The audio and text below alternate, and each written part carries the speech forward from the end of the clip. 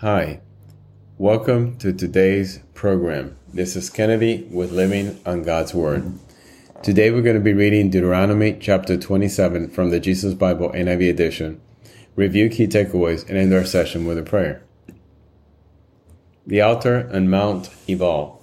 Moses and the elders of Israel commanded the people, "Keep all these commands that I give you today. When you have crossed the Jordan into the land the Lord your God has given you, set up some large stones and coat them with plaster. Write on them all the words of this law when you have crossed over to enter the land the Lord your God is giving you, a land flowing with milk and honey, just as the Lord, the God of your ancestors, promised you. And when you have crossed the Jordan, set up these stones on Mount Ebal, as I command you today, and coat them with plaster. Build there an altar to the Lord your God, an altar of stones. Do not use any iron tool on them. Build the altar of the Lord your God with fieldstones and offer burnt offerings on it to the Lord your God. Sacrifice fellowship offerings there, eating them and rejoicing in the presence of the Lord your God. And you should write very clearly all the words of this law on these stones you have set up." Curses from Mount Ebal. Then Moses and the Levitical priests said to all Israel, "Be silent, Israel, and listen. You have now become the people of the Lord your God. Obey the Lord your God and follow his commands and decrees that I give you today." On the same day Moses commanded the people, "When you have crossed the Jordan, these tribes should stand on Mount Gerizim to bless the people: Simeon, Levi, Judah, Issachar, Joseph, and Benjamin. And these tribes should stand on Mount Ebal to pronounce curses: Reuben, Gad, Asher, Zebulun, Dan, and Naphtali. The Levites should recite to all the people of Israel in a loud voice, 'Cursed is anyone who makes an idol, a thing detestable to the Lord, the work of skilled hands, and sets it up in secret.' Then all the people should say, 'Amen.' Cursed is anyone who dishonors their father or mother. Then all the people should say, 'Amen.' Cursed is anyone who moves their neighbor's boundary stone.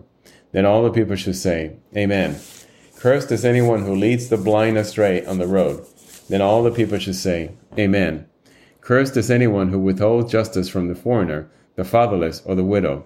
Then all the people should say, 'Amen.' Cursed is anyone who sleeps with his father's wife, for he dishonors his father's bed. Then all the people should say, 'Amen.' Cursed is anyone who has sexual relations with any animal. Then the people should say, 'Amen.' Cursed is anyone who sleeps with his sister, the daughter of his father, or the daughter of his mother. Then all the people should say, 'Amen.' Cursed is anyone who sleeps with his mother-in-law. Then all the people should say, 'Amen.' Cursed is anyone who kills their neighbor secretly.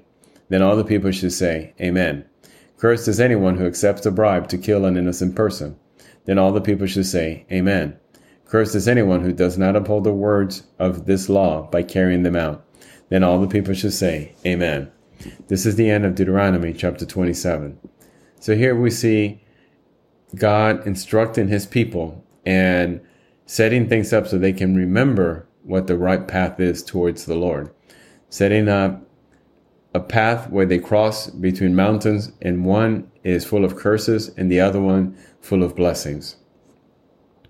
And many other things that people are to abstain from because God, their creator, has found them detestable.